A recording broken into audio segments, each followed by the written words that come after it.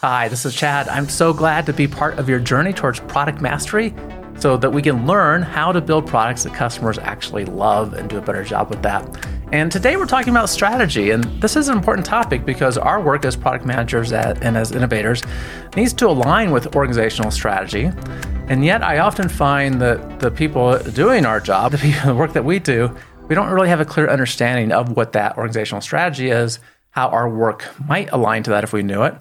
And we may even have some misunderstandings about strategy. So we're going to try to work that out a little bit to help us have a better understanding of what strategy is and some of the changes taking place in the business environment that are impacting strategy. We're joined by Dr. Ron Adner. He is a professor of strategy and entrepreneurship at the Tuck School of Business at Dartmouth College. And he was previously at INSEAD. His research is examining value creation and competition when industry boundaries are changing, which I think is true for many of us right now. Changes going on and different uses of partnerships and the like. His latest book is Winning the Right Game, How to Disrupt, Defend, and Deliver in a Changing World. And he has received high praise from his contemporaries, including Clayton Christensen, who described his work as path-breaking, and Jim Collins, you might recognize him as the author of Good to Great, called him one of the most important strategic thinkers for the 21st century. I admire both very much. Clay Christensen was someone that we wanted on this podcast. Unfortunately, before his death, we were not able to arrange that. And my understanding is he was going to write the foreword to Ron's book, Winning the Right Game, but was unable to complete that as well. But it's high praise to be associated with those recommendations for the work that you do. And do remember, if you come across anything as you're listening that you want to go back to, we do take detailed show notes for you. We also prepare a one-page action guide to help you immediately put into action the key takeaways from our discussion.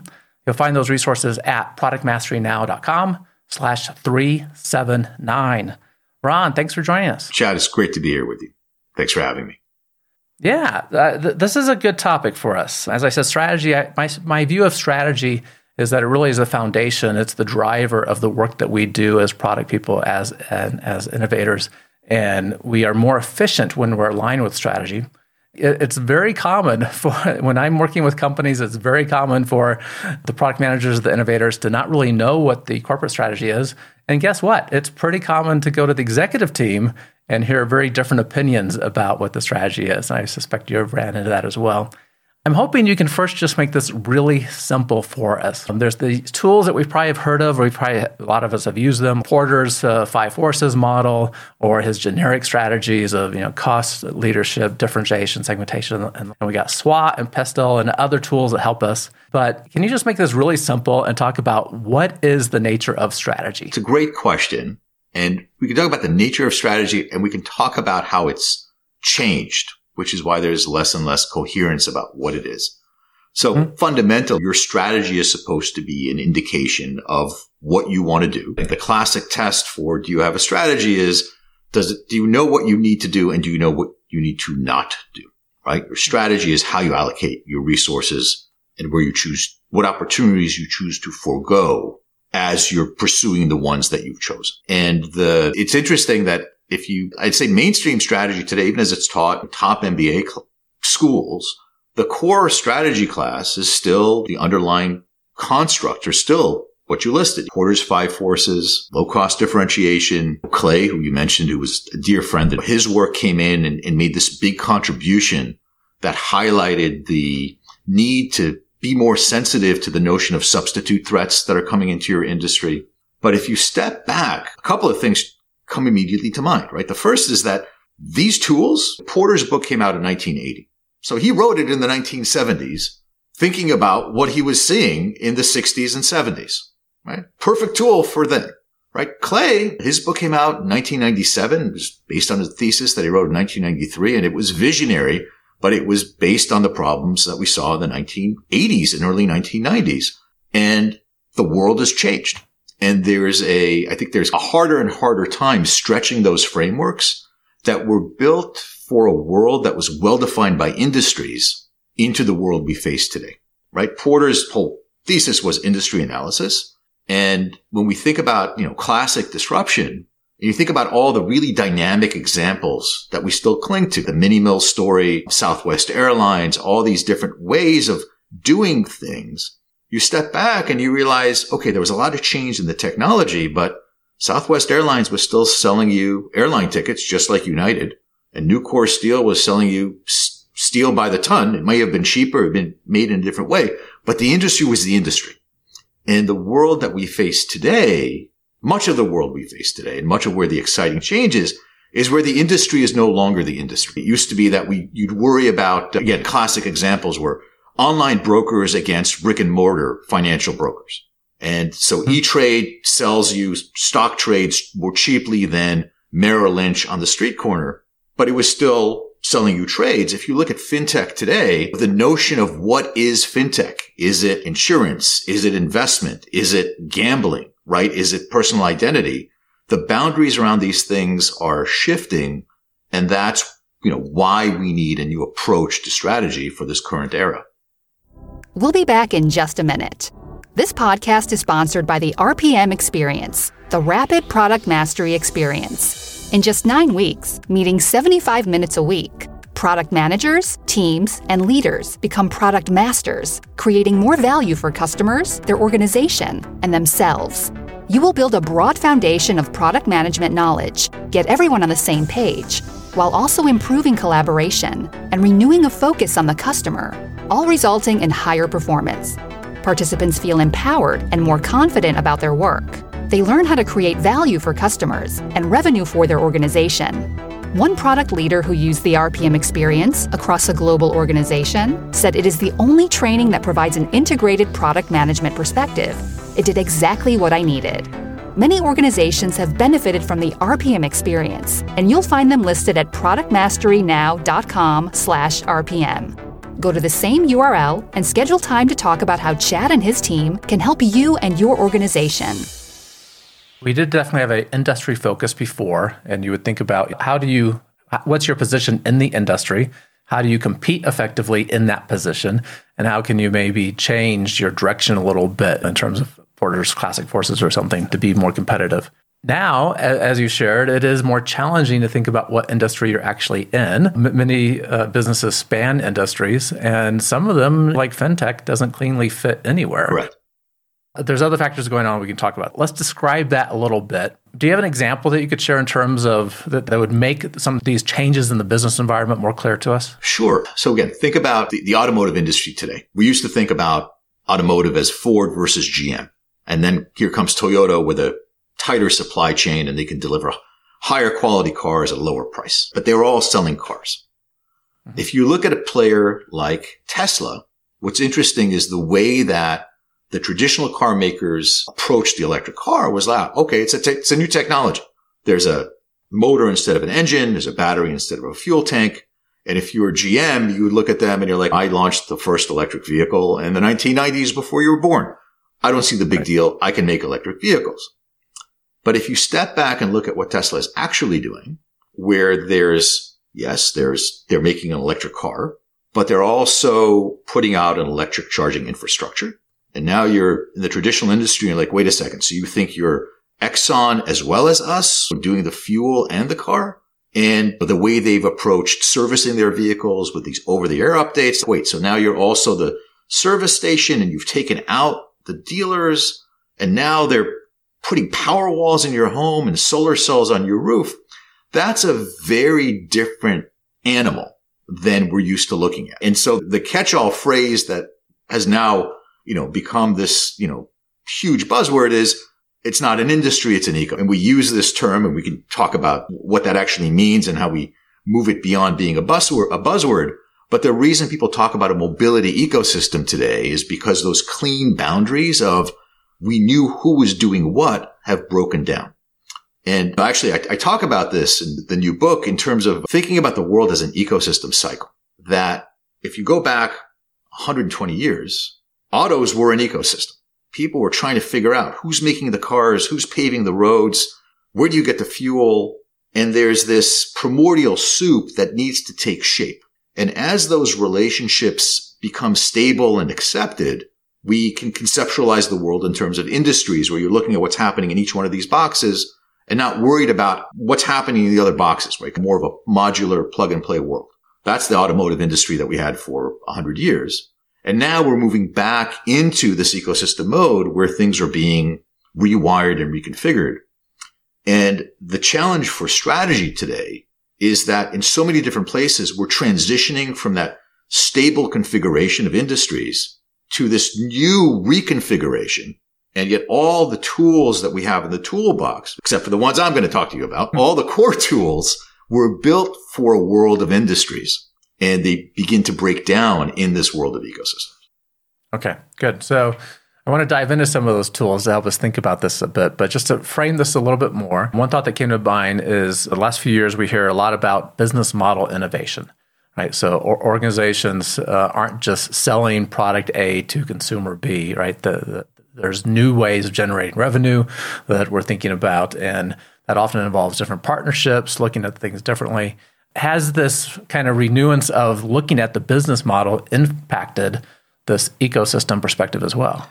Yes, and it's interesting because it works in both directions. If I step back, I doubt there's anyone listening to this podcast who doesn't hear the word ecosystem 50 times a week. And I suspect that 49 out of those 50 times, if you were to take the word ecosystem out of whatever the sentence was and you put in the word mishmash, not a lot of meaning would be lost. That essentially, when people talk about ecosystems, they're basically signaling, there's a set of interactions that we need to worry about. And so the starting point for the way I think about ecosystems is a very clear definition. Right? So for me, an ecosystem is the structure through which partners interact to deliver their value proposition. Right? And that definition has three different parts, right? It's anchored in a value proposition, which is the value you're going to give to your consumer, as opposed to being anchored in a company. And there's this notion that you have a multiplicity of partners, and structure means that they need to be aligned relative to one another in a certain way. That's, for me, an ecosystem. And an ecosystem strategy is one that looks at that configuration and how you get partners into that alignment. The business model is really a company-centric view of how I make money. And the reason people talk about business models more and more is because, there's a sense of, with these new configurations, I can make money in new and more interesting ways. But the challenge with thinking just in terms of business models is it overlooks what it takes to get those partners into place to be willing to participate in your vision. And that's basically every time somebody says we're thinking about a new business model, what you need to check very quickly is how much of that depends on just what we're doing versus what are we expecting from other partners? And if we need something from other partners, you have to think about, how do I bring them into play? Essentially, if you're not talking about the business models that will make sense for them as well, you're going to be disappointed with the lack of alignment, which means the inability to really deliver on that initial promise. Okay. Are you also seeing through your research the dependency or incorporation of partners? Has that sped up too over time? Like when we look at the examples you gave before of the traditional automotive manufacturer, maybe certainly they have a supply chain they're dependent on, but they're really controlling the work that they do. Have you seen this changing a lot? And you picked up on exactly the right issue, which is it's not just about interdependence, right? If you look at an automotive supply chain, there's a huge amount of interdependence, but the structure of that interdependence is stable.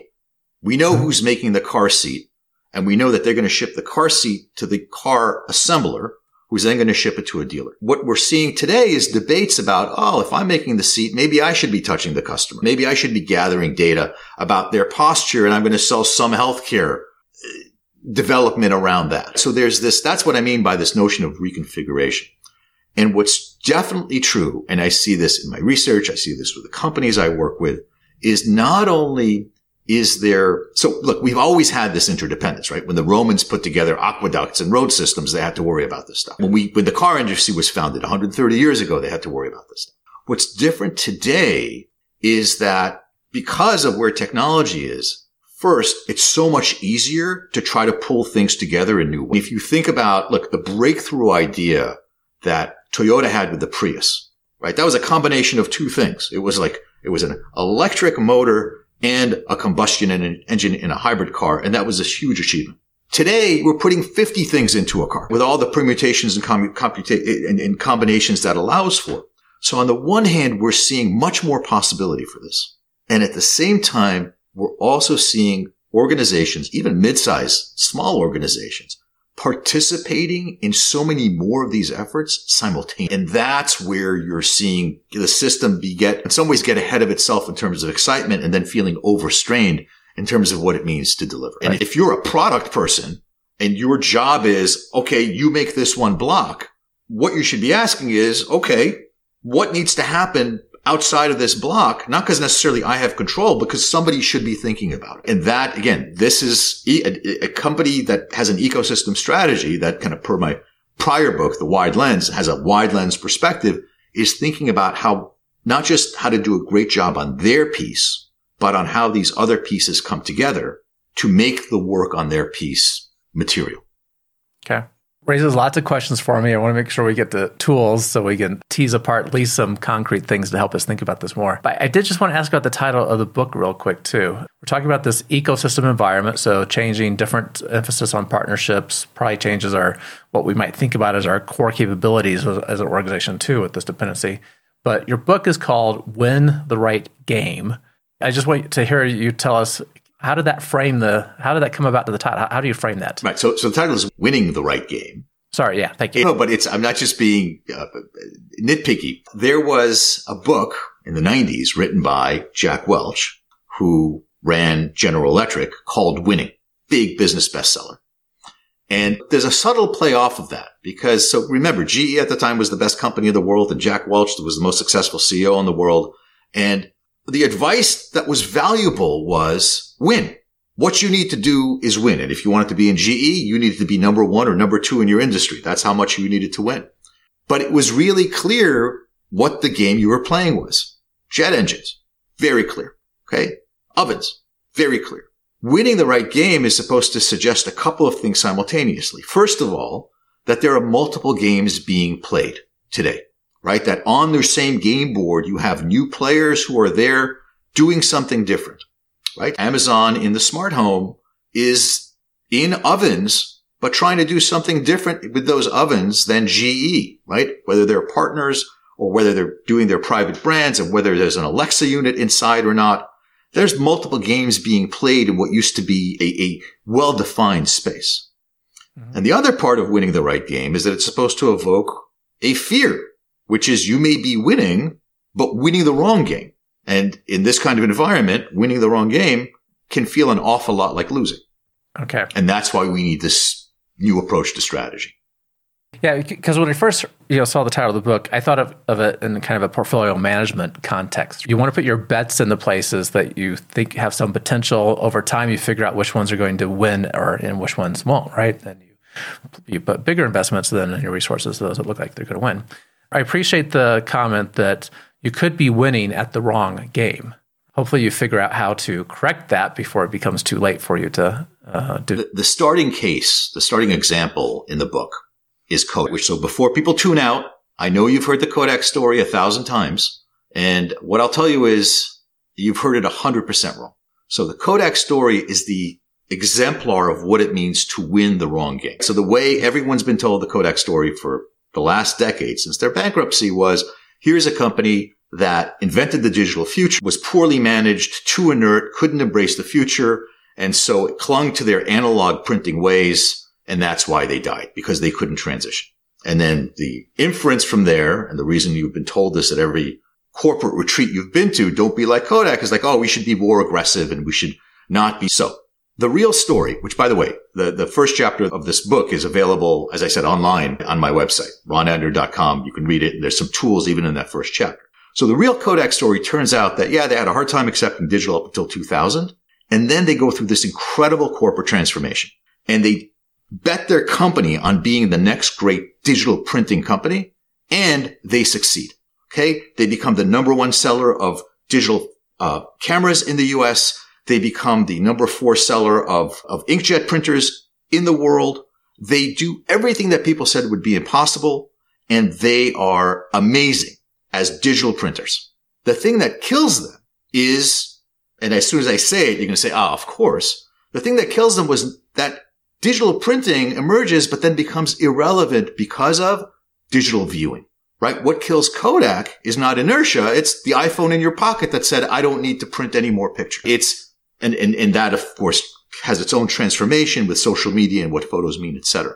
So Kodak is this perfect example of two things. First of all, what it means to win the wrong game. They wanted to be a digital printing company, and it turns out that they won that game, but it was the wrong one, which says, as we think about transformation in this environment, you have to make sure the transformation is correct.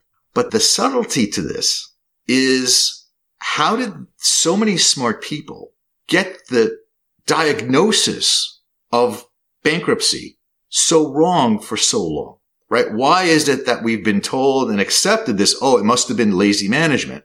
When, again, the facts of the case demonstrate that management was neither lazy nor unsuccessful in what they were trying to do. And I think the reason for that is because, again, the tools that we have are focused on what's happening within an industry, right? Clay was too influential in some ways, that if a giant falls, it must be because they didn't embrace the new technology. Whereas what we're seeing in so many different places, and Kodak exemplifies it, is it's not just about the technology. It's about how this change, which could be technological change, changes the boundaries across the industries. That if, a phone could never be a printer, but a phone with a screen can undermine the need for printing. Mm-hmm. And the question is, so how do we see those kinds of transitions? I just told you a story. How do you look forward and be able to see these kinds of what I term ecosystem disruption in contrast with technology disruptions? And that's where this notion of, we need new tools, we need new frameworks, we need new constructs and concepts. And that's what 10 years of work on this book were about. Excellent. Yeah, the opportunity for things to move much more quickly than they did in the past is clearly here. And it's just a matter of working with the right partners in the right way. And you can get something new going very quickly. Let's talk about some of the tools then that you introduced to help us understand how do we go about thinking of strategy in this ecosystem environment. In both books, every one of these chapters is illustrating a new concept and introducing a new framework. So if we just think about this Kodak story that I told you, there are two key tools that can help us see this kind of change. The first is what I term a value architecture, which is it's almost like design thinking, but from the firm's perspective rather than from the consumer's perspective. It's how do you as a firm, when you think about a value proposition, right? Sharing memories through images, how is it that how do you create that conceptually, separate from the technologies and the activities and the partnerships, what really makes the core ecosystem? There's a question of, do you conceptualize that technologically? We take film, we have a camera, there's a photo lab, or do you think about it in value-based terms? We capture the image, then we produce the image, then we view the image, then we share the image. And so this value architecture essentially is a framework for how to create these categories and then use these value-based categories to pressure test the impact of technological change. This is the only way that I could figure out to systematically look at a change like, screens are getting better or phones are getting better, and see how phones, which is a capture device, once you put a camera in, how they can impact the viewing box. So ecosystem disruption is what happens when in this value architecture, change is running across boxes rather than just changing the technology within the box. Okay, so help us think about that a little bit more. So I might describe the way that we create widgets as the first step is we heat it up. The next step is whatever the steps are to creating. In a value architecture perspective, I'd be describing the elements of value that we create that in terms the customer would recognize as what we're doing. Yes, exactly. Okay. So it's this interesting level of analysis that sits between the work of making the widget and what it is the customer is buying. It's like how do we break up the value proposition into the elements that make it up? And by the way, this is essentially your theory of value creation. And so you could take a certain value proposition and you can characterize it through a host of different architectures. Mm-hmm. But depending on how you think about those elements, and firms don't have this articulated explicitly, but every founder has an implicit notion of what those are. Depending on what you have in those value elements, what categories you're thinking about, you'll interpret change, you'll interpret opportunity in different ways. Okay. Right? And this is what this is trying to do, is trying to eliminate the blind spots that occur when change happens across those boxes rather than just within. So when we go to your website and we look at chapter 1 here of the book that we can get to, what will we see in terms of a value architecture tool? So you will see the value, essentially the contrast between thinking about Kodak through a technology-based architecture and this notion of a value architecture where it's the elements of value. And the contrast is if you run your analysis along these two different lines, it shows you the two very different inferences that you would make about what will be disruptive and what will not. It seems like a lot of that involves how we frame the problem that we're solving. Like in the Kodak example, if I frame the problem as one element of value that we create for the customer is making it possible for them to see their pictures in high resolution, wherever those pictures are. And framing it that way then would give me opportunities to think about what does it mean to see the picture differently, right? But if I frame it in terms of we create value by printing the highest resolution image available of our customers' pictures, then that's a different aspect of kind of a box that I'm painting myself into. And yeah, so this is essentially, so it starts with calling out how it is that you actually frame things. And then from there, we can begin to see a new set of interactions. So for example, second framework is what I talk about as what I call value inversion. Okay. So usually when we think about competition, we have, two different kinds of relationships. We have other parties in this world that as they get better, you're worse off, right? We call those either rivals, who are people doing what you're doing the same way you're doing, or we talk about them as substitutes, which is they're doing the same thing you're doing, but in a different way. And the better they get, the worse off you are. Then we have this other category that we call complementers, right? And these are people that as they get better, you're better off, right? Like better software means the hardware is better. What's interesting in these ecosystem settings is that there is, and it kind of is illustrated in this Kodak case, is that so value inversion essentially says that complementary relationship isn't necessarily permanent. You have some complements that as they get better, you are better off, and that will be true forever. Okay, so if you're Kodak and you've made your bet on being a digital printing company, making your money off of paper and ink, improvements in the photo processing chips inside cameras, those are always good for you, right? The better the image processing, better the pictures will be, the more likely you are to print them. So that's like a traditional complementary relationship of pure synergy. Then you have other complements. If you think about photosynthesis, that as pixel density goes up, you and I are old enough to remember when you think about a 3 megapixel camera or a 4 megapixel camera and wish the picture wasn't so grainy. So as sensors got higher density, you're able to take better and better pictures. But at some point, at 20 megapixels, 40 megapixels, unless you're printing a photo on the side of a bus, it doesn't matter. That's a maturing complement trajectory. But then there's this third trajectory, and this is this notion of value inversion, which is that there are some complements that they get better and better. And then after a certain point, they get to be what I call, and this is like an echo back to Clay's work, the complements become too good. Like having a screen on the back of a camera was really good in the beginning because it was small, it was pixelated, but you could figure out what you were taking a picture of. You're more likely to take better pictures that you're then going to want to print. But as that screen becomes better and better and sharper, and it gets to be retinal quality, is the Apple tagline, suddenly there's no difference between looking at it on paper and a screen. And so that's a complement that becomes too good. Now it becomes a substitute. It's a complement that becomes a substitute. Precisely. And that is a competitive dynamic that certainly in the literature had never been identified before. And what's interesting is compared to a traditional disruption, classic disruption, Clay's big contribution was to say there are substitutes that you ignore, and then substitutes become good enough, and that's when they become a threat. So look, every manager knows to worry about that now because Clay's thinking was so powerful and became so widely adopted. Here is this additional dynamic, which is the threat is coming from somebody who starts off as a helpful partner. But as they get more and more quote unquote helpful, as they get better and better, they transform into a substitute without necessarily trying to undermine you, by the way. Sometimes they actively want to undermine you, and then you're in even bigger trouble if you don't know to see trouble coming. So this is another framework. And again, this is the sort of dynamic that if you're just looking within an industry boundary, can't occur. The industry analytic tools that we have, because they don't know how to look elsewhere, they can't see the boundary break. And this is why I think it's so vital for anyone trying to innovate, or in a context where other people around you are innovating, to be able to track these dynamics so that you can be more effective, whether it's in the offense or in defense. Excellent. So we got a couple tools in there that we can use to help us. And we'll tell people where to find out more information in addition to your book as well.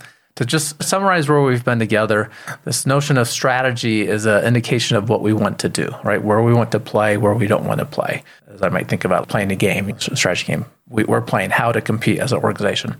The big shift that has taken place for many companies is they're not just in an industry anymore, and the relationship and value of partners has become more valuable, more impactful to them, creating this ecosystem sort of notion now. And we need some new tools to help us navigate creating strategy in this ecosystem environment. And we talked about a couple of them, and you have many more that we can go and find out more about this environment. Any of us that are dealing with strategy and thinking about how do we effectively compete in this more complicated business and find good value in those tools? We'll get back to where we can get those in just a moment. As listeners know, I like a good innovation quote. What do you have for us, and what does that mean to you? So I'm going to give you the quote that I conclude the book with. Every chapter has a quote. But chapter 7, which is titled Strategic Clarity is Collective, starts off with a quote from Malcolm Gladwell.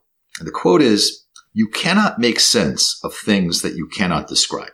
And then I offer an Adner corollary, which is the implication of that is that your people cannot make sense of your strategy if they cannot describe it. And essentially what this is a call for, so we just described some of these frameworks and concepts.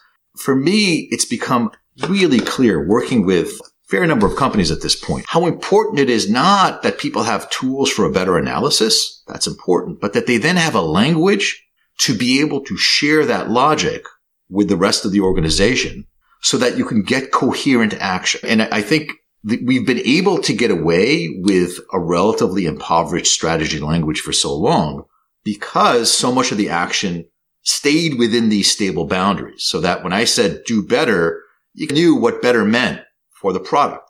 Whereas now that boundaries are shifting, just the advice of winning is no longer enough. And so we need this language in order to give direction, in order to ask questions, in order to push back. So that's what that quote means to me. Excellent. Thank you for sharing that with us and how that impacts you as well. And as I said earlier, so many times when I'm working with product people and companies, and even at higher levels, there isn't a clear understanding of what the strategy is, right? And these are questions we just need to frequently ask. And when we know what the strategy is, we need to be frequently sharing it to keep everyone on the same page. And the world is getting more complicated. I appreciate you having tools available for us through your research to help us think through this some. How can people find out more about your work and obviously the book and some of these resources you have? I have a website, ronadner.com. And if you go there, you can get the first chapter, the entirety of the first chapter, which includes Kodak story, value inversion, value architecture. It's posted there for free for you to read, for you to share with anyone who could benefit. The first chapter of my first book, which I think is at least as interesting for product folks, Winning the Right Game, The Wide Lens, What Successful Innovators that Others Miss. There are a host of videos and additional resources. And so I invite folks to go there and obviously, hopefully read both books and tell everybody. But even if you don't read the whole book, I think there's something meaty and substantial and hopefully helpful for folks there, because as you say, the world is getting more complex. And so hardworking people, we want to make sure that they're working on winning the right game, not just working hard. Yeah, we want our work to feel like it's making a meaningful contribution, and that includes solving problems that actually matter and being in the right space. Yeah.